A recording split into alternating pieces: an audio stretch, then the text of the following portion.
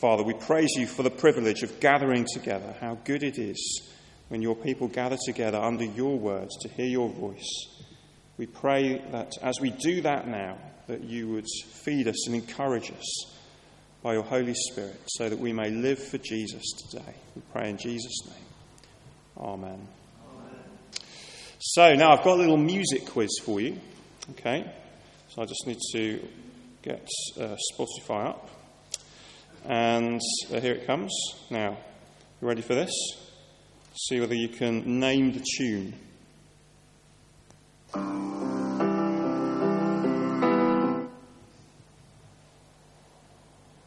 Imagine.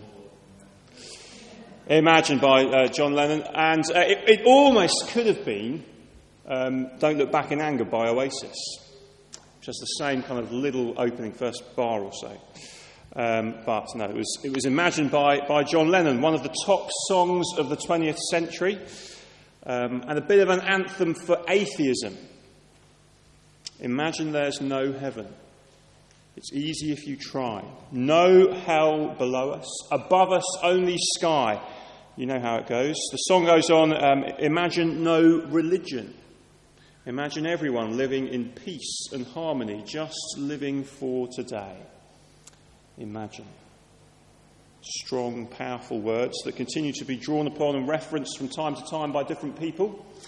On the day after the Paris attacks back in 2015, a passerby sat down at a mobile piano outside the Bataclan concert hall and he sang Imagine to a watching crowd before going on his way in tears. It's an impressive song. But if you start to dig a little, then you find that things maybe aren't quite what they seem. After all, it's a song that longs for peace, and it claims, as many people do, and you might have heard this in different places, that we could achieve peace if only we could get rid of religion. But of course, when you look at the 20th century, you realise pretty quickly what nonsense that is, because the worst conflicts and slaughters of the 20th century were underpinned not by religious or faith-inspired worldviews, but by atheist ideologies. The song also starts to lose some of its power when you realise that the line, imagine no possessions, no need for greed and hunger, were written and sung by a millionaire rock star living in a mansion. Ringo Starr later came to the defence of the song and he said in an interview, "Oh, John just said imagine, nothing more. He just said, just think about it in your heads. That's all he wanted you to do. Just imagine. Leave it at that." Well, I'm not so sure. But today I want us to compare that with a different kind of vision that we're asked to imagine. That's what these words in Matthew chapter 5 are, a vision of the kingdom of God. Now, these are famous words, aren't they? They've acquired a status of their own outside the Bible. We call them the Beatitudes. And even if somebody knows nothing about the Bible, they might just have heard some of these Beatitudes, even if they don't quite realise where they come from. The meek will inherit the earth, that kind of thing. But the problem with that, the way it's been sort of taken out of this context, is that it's easy to forget the context in which it's originally written. And in fact, it's the same with the Sermon on the Mount as a whole. It's chapters 5 to 7 of Matthew's Gospel, which we're going to be working through. But again, it's relatively well known as Bible passages go, and it's easy to forget that Matthew put this as part of his entire Gospel. And the entire Gospel is about convincing his readers that Jesus is the Messiah and that real life worth having is found in him. So what has happened so far in Matthew's Gospel? Matthew talks about where Jesus came from, his origins, and then the beginning of his ministry. And then we saw last week at the end of chapter 4, he calls the first disciples to follow him. And meanwhile, he's healing many people and crowds are following him. And chapter 5, verse 1, if you have a look, he initially withdraws from the crowds up the mountainside and his disciples come to him. And that's where the title, the Sermon on the Mount, comes from. But the title obscures who the audience is. See, the people listening to him at least at the beginning of the sermon, are those who have already started to follow him. And it's helpful to see that because people often read these words as if there's some kind of list of rules for what you need to do to get into Jesus' kingdom, to get into heaven, if you like. You know, a little checklist. Have you done all these things? Are they true of you? Then, yeah, you can come in. But actually, the people he's talking to are already in. They are already followers of Jesus. He's called them to do that. This isn't a list of what you need to do before you're allowed to be in, but more a description of what the life of the kingdom looks like. And this is where we need to imagine for a moment. Imagine living in a world where these things were true, where people did these things, where those who mourn are comforted, the meek are lifted up, a place full of mercy, of people with pure hearts, where people are known for being peacemakers. Isn't it mouth-wateringly beautiful? Think about that accusation that religion causes wars. Is the life of this kingdom going to cause wars, or is it going to stop them? It's meant to be mouth-watering. That's why we've called this series Jesus' Mouth-Watering Manifesto. So let's dig a little deeper on each of these statements, these beatitudes in these verses. There's a clear kind of symmetry and structure if you look, particularly between verses 3 and 10, and then 11 and 12 are kind of expanding the last one, verse 10. But between 3 and 10, there's a group of people who are said to be blessed. Then there's a promise. The first and the last promise are the same. Theirs is the kingdom of heaven, which suggests that this is the summary of everything that comes in between. And the ones who are blessed are generally groups of people that the world doesn't celebrate or count as particularly important or worthy. Jesus is saying that in the kingdom of God, everything is upside down. What the world despises, the kingdom of God values. What the world values, the kingdom of God despises. Do you see? So that word blessed is a classic bit of jargon, isn't it? Here, it literally means fortunate or in an enviable position. In other words, see that person over there who looks like a nobody but is actually thirsting for righteousness? Envy them. Don't envy the millionaires or the movie stars or the celebrities or whatever it might be. You know how we like to kind of play spot the celebrity, particularly in the streets of Hampstead? Well, it's fine, isn't it? But actually, who should you envy? Envy those who thirst for righteousness, not those who live in the big houses. Now, I know the Bible does say, do not envy, but there is a right way of seeing something admirable in somebody else, something godly, and wanting to follow that example. That's the kind of meaning behind this word blessed then.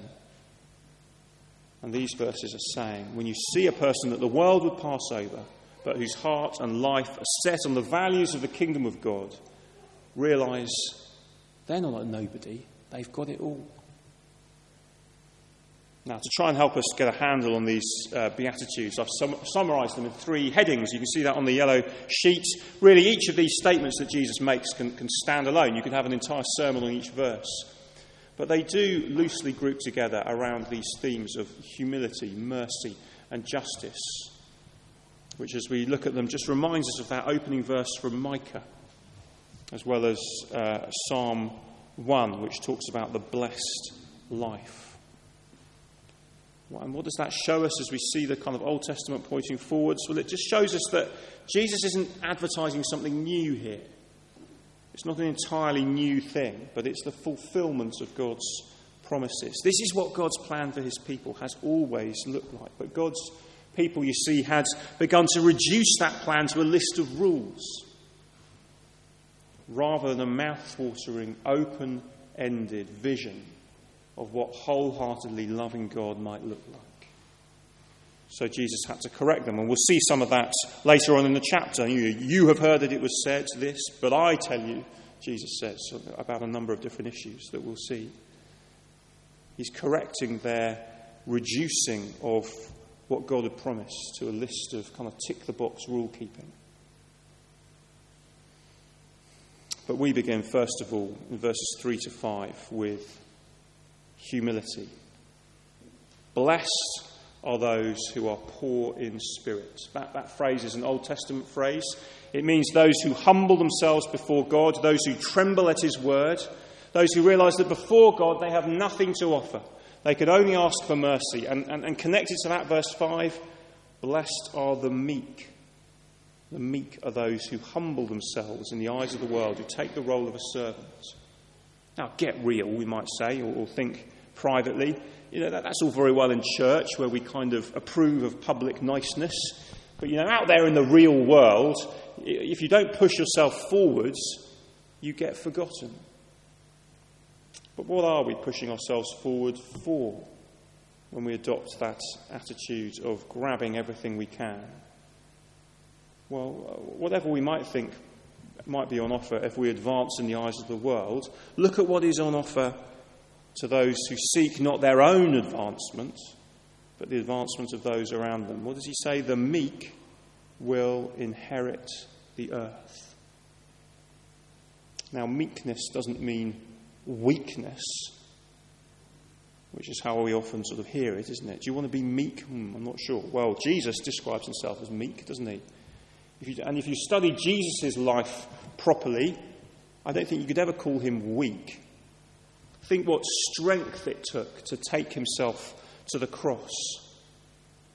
Standing up in front of the human court, being found guilty of crimes he did not commit, and not making a fuss about it, not kind of standing up and saying, "No, you've got it all wrong, I'm innocent." No, he was stronger than that, and he used his strength not for himself, but to save the world. That is meekness. So it was the London Marathon today, wasn't it? So I don't know if anyone was down there to cheer people on, but at the last London Marathon a year ago, I don't know if you saw the pictures of a runner called David Hyeth, and he kind of collapsed about 200 metres short of the finish line. He kind of ended up kind of crawling on the floor. He was desperate to keep going, but he'd obviously just, everything in his body had given up. And a guy he'd never met, a guy who came up behind him he'd never met, called Matthew Rees, came up. And this guy, Matthew Rees, was about to go for his sprint finish. So he just got enough in him, and he could, the finish line is just about, he knew where it was coming, he'd just got something left, he was going to go for it. And then he saw this guy, David, on the floor. And so he abandoned his sprint finish, and he went and helped David onto his feet, and he dragged him towards the finish line. And because David actually started the race about a minute after Matthew, who rescued him, he ended up recording a faster time than him when he got him over the line. And I gather that they were going to start the marathon today together, and it'd be interesting to see how they got on today. But you see, that is meekness. And can you see it's not the same as weakness?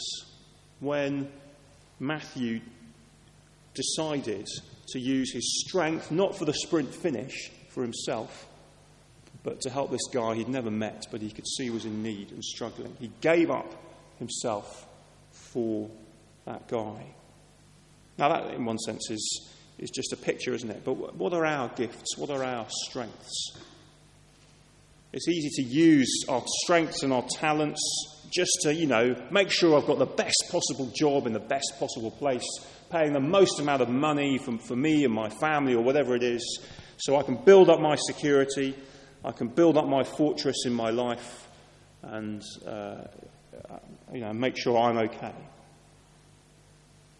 And the challenge is, actually, well, you could do that, but will you use your strengths? Will we use our gifts, our strengths, not for ourselves, but for others, for people around us?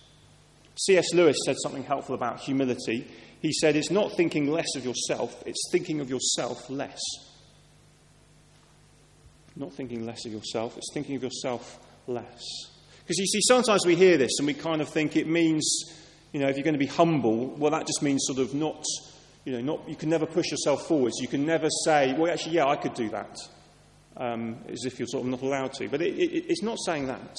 It's not saying that you need to pretend you don't have the gifts and strengths that you may have. But it just means refusing to play the world's game of letting those things define us.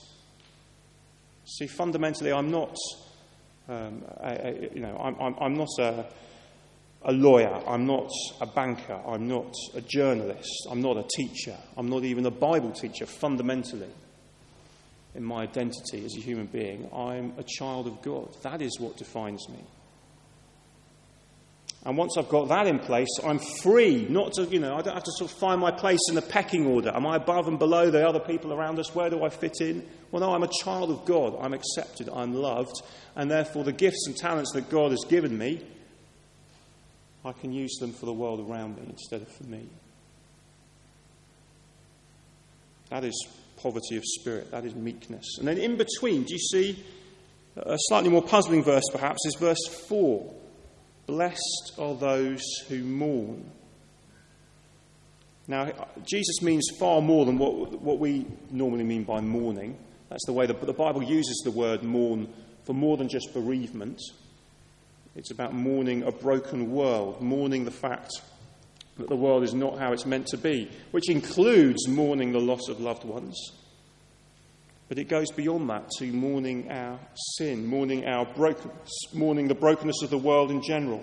So think of the growing number of stabbings that we're tragically hearing about on the streets of North London, just a mile or two away from where we are right now.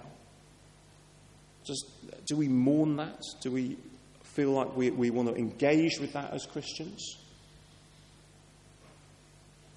Jesus is not saying, come on, chin up, smile when you're sad, in the face of brokenness. But he's saying, actually, those who mourn the brokenness of the world are those to whose aid God consistently comes. Now, I've known that for myself in my own struggles with illness at different times. It's not that the pain disappears, but that even in the middle of the pain, God draws near to us. He's not immune from pain. He became a human being to experience all the brokenness of this broken world and take it on his shoulders and end it. And while the world often mourns with no hope at all, Christians may mourn and weep and long for something better in hope because of what God has promised. And so whether we're experiencing things in our own lives or whether we're just experiencing the brokenness of North London in whatever shape it is, there is a right sense in which we are to say, no, this isn't right. We don't want this to continue. We mourn the fact this is not the world as God created it to be. How long, O Lord? And in doing that, he promises to draw near to us and to his world. So that is humility. Then in verses 6 to 8, there's mercy. Again, a kind of sandwich between 6 and 8. Hungering and thirsting for righteousness goes with kind of being pure in heart. And that makes us think, doesn't it? What do we hunger and thirst for? What are our deepest longings for ourselves or our families? What do we think about when we have nothing else to think about? Where does our mind wander? See, those kind of questions give us a little glimpse of what we may be hungering and thirsting for. Is it righteousness? What is righteousness? What does it mean to be pure in heart? I think that kind of word has got a bit of a bad press, hasn't it? We think of self-righteousness, which is a different thing. It's not what we're talking about here. But that's often how it's heard, isn't it? Of being holier than thou, I guess, is how that word is often used. But if you want to see what righteousness actually means, look in between verses 6 and 8, you see, blessed are the merciful. That is what righteousness looks like. And there is just a glimpse there, perhaps, of the conflict with the Pharisees. Again, think of the context of Matthew's Gospel as a whole. It's going to be Jesus against the Pharisees in various different ways as he points out where they're getting things wrong, where they're misunderstanding God's plan. And they accuse him of things, and he comes back at them and sort of says, look, you've missed the point. Because they thought righteousness was all kind of tick-the-box law-keeping. They were very proud of themselves because they'd managed to keep all the right laws and rules. And then because of that, they were notoriously unmerciful towards those who didn't quite measure up. But righteousness is not about looking down on others, but it's the very opposite. It's showing mercy. And then you too will be shown mercy. Now, one of the things that came up in the vision evening that we had this week, that Daniel mentioned, was the way that there are many living within walking distance of St. John's who would probably look at our beautiful building and even at us as people who come here and think, well, I'm not sure that's for me. I can't quite identify with that. It's too much privilege, it's too smart or whatever. Now, I don't think that's universally the case by any means. But how do we ensure that we as a church are merciful as Jesus describes it here? Showing love and mercy and welcome to all kinds of people. Those who thirst for righteousness, those who are pure in heart, will be filled, will see God. In other words, you can sum up the best thing about being in God's kingdom as simply knowing God. And one day that will be face to face. Do you value that? Do you realise how precious that is? It's one of the differences between Christianity and other world faiths, isn't it? So maybe think of Islam, for example. So the Quran describes paradise as full of rivers flowing with wine. Now remember, Muslims are forbidden from drinking alcohol, but in paradise they believe Allah will compensate them for what they have given up in this life, and then they'll be able to drink as much wine as they want out of the rivers. And it's the same with sex. So the record of the writings and sayings of Muhammad and the Hadith says that, as my understanding anyway, says that in paradise, each man will have 70 virgins who somehow recover their virginity at the beginning of each new day in paradise. So it's a kind of sensual paradise of sorts, sensual kind of compensation. But go to the Christian description of the new heavens and the new earth, and you find that eternal life is at its heart is just knowing God. Now, yes, the context for that will be a physical new world. It's not just sort of floating around in the sky. It is heaven comes to earth. This world is remade. No more mourning, crying, and pain and mourning. But at the heart of it is God living among his people. So Jesus says elsewhere in the Gospels, he says that there is no marriage in the new heavens and the new earth, because marriage and sexual intimacy will be fulfilled in the intimacy of an eternal, unspoilt relationship with God. So the best thing God can give us is not stuff, it's himself. And he gave us himself in Christ. That is what the gospel is, isn't it? It's God giving himself to us, not waiting for us to go to him, but him coming to us. So what does he say? Hunger and thirst for righteousness, for showing mercy, and you will be filled. You will find the deepest intimacy in knowing God forever. And so often we spend our lives kind of looking to fill that kind of gap that we feel, looking for intimacy in different places, different ways.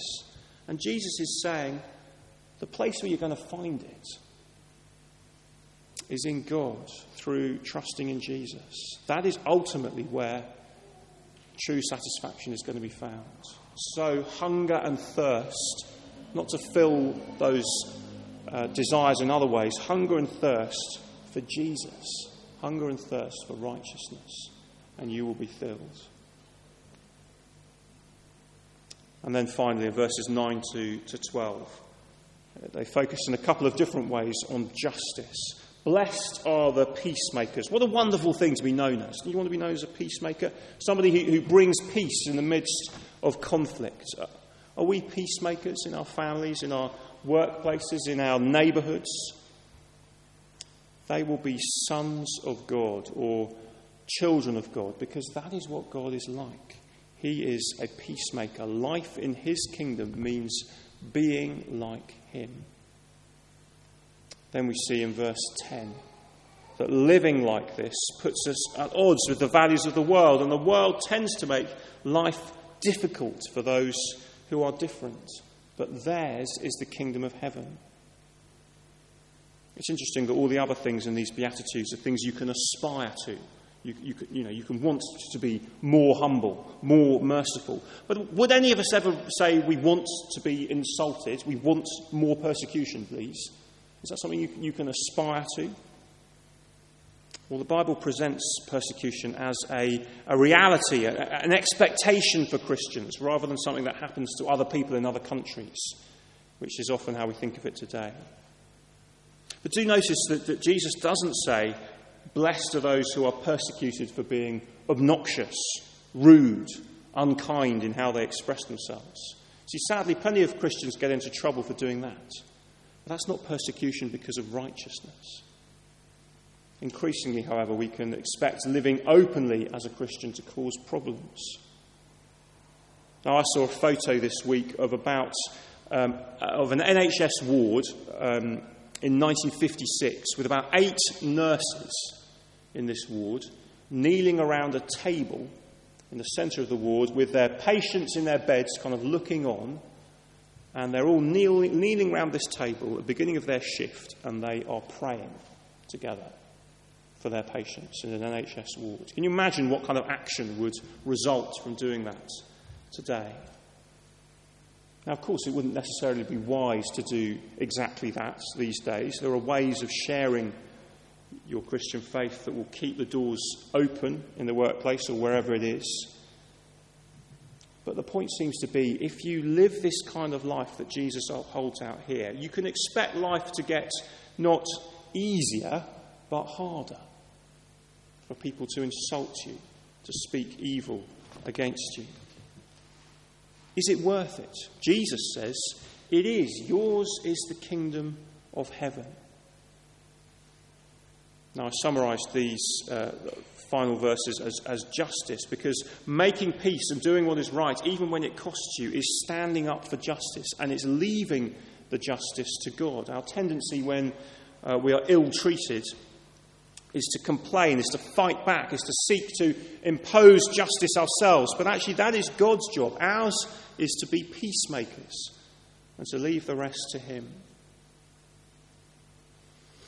So imagine a world like this. Imagine living among people who are like this. Imagine genuinely letting go of all the things the world around us tells us to value, and simply living by these values in a totally topsy-turvy way.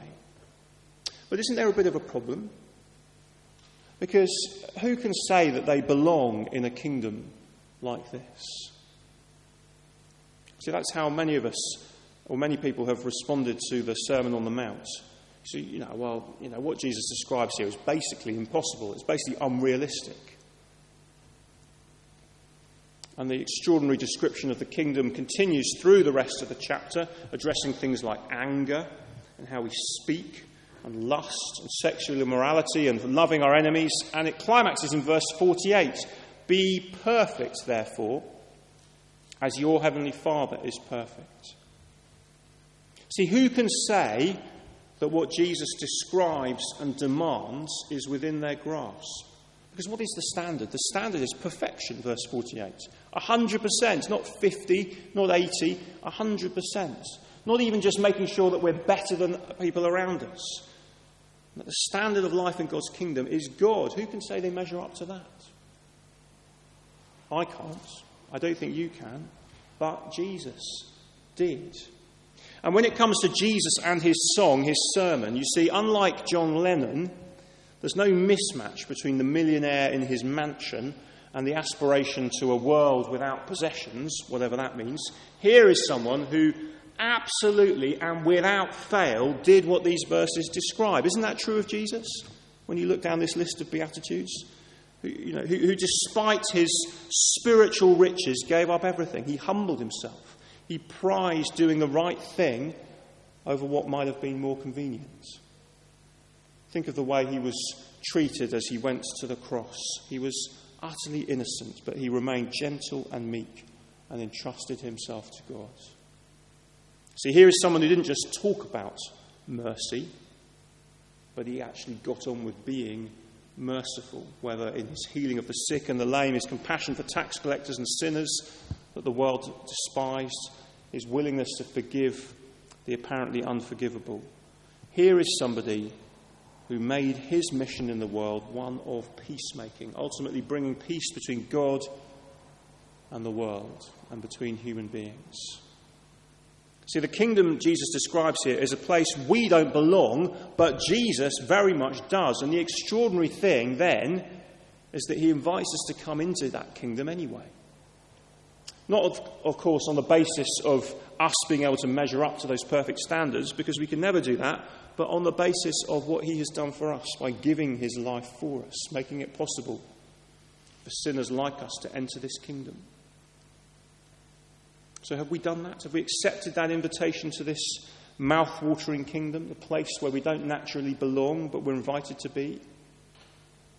We'd love to help you do that if you've not yet done that for yourself. We'll be running Christianity Explored in a few weeks' time, which is a great chance to look into these things further.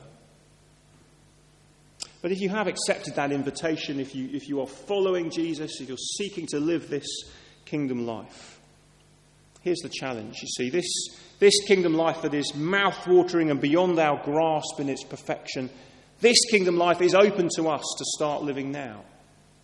Not because we think we can do it perfectly, not because we think we need to do it in order for God to accept us, but because this is the life of the kingdom into which we've been invited. So what will it look like for us to start living this kingdom life? Which of the values we hold are more like the world around us and less like the values of this topsy-turvy kingdom? If someone spent a week following one of our non-Christian neighbours or colleagues around, and then a week following us around, where would they see the difference in the decisions that we make, in the values that we have, and the people that we love? And the last thing to consider is that if this life looks attractive just on paper, as we read it in the Bible, think how attractive it ought to be if we actually live it in real life. The Christian philosopher Blaise Pascal said, "We need to make people wish the gospel were true before they will consider whether it is true." We need to make people wish the gospel were true before they will consider whether it is true. Can we live humbly before God and others, hungering and thirsting not for more wealth or status, but for God, marked by showing mercy, known for being peacemakers? Can we live this way in such a way that people will long for what Jesus offers through his death to be real? They'll see the difference and they'll say, I want to know whether this is true because this has changed your life. And so that will draw them to look into these things and find the firm foundations to what we believe in the Bible and in Jesus.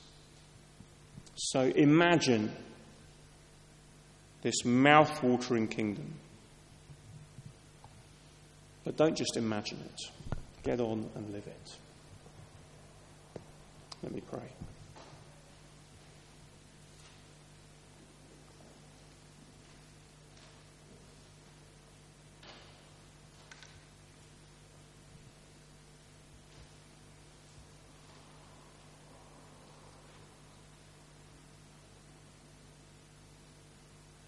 Father, we thank you for Jesus and for how this description of life in your kingdom was so true of him.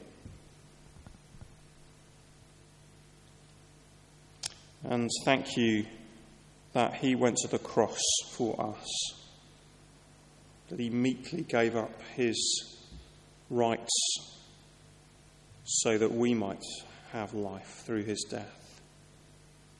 Thank you that through his death we can enter your kingdom and be given the rights to live as your children and begin to live this mouth-watering kingdom life.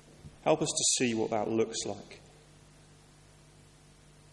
for each of us in the nitty-gritty of everyday life.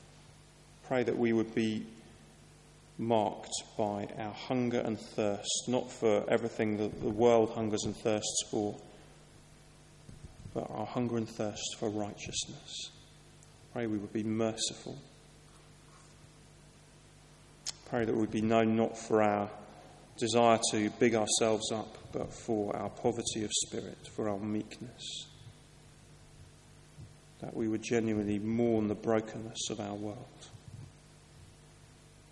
Pray that we would be peacemakers in our lives, in our relationships. That we be the kind of people who bring those who fall out together. That we would be doers of justice, seekers of justice. Help us to see what that means for ourselves in our lives. Help us to see what it means for us as a church as we seek to be your people here in North London. We pray all these things in Jesus' name. Amen.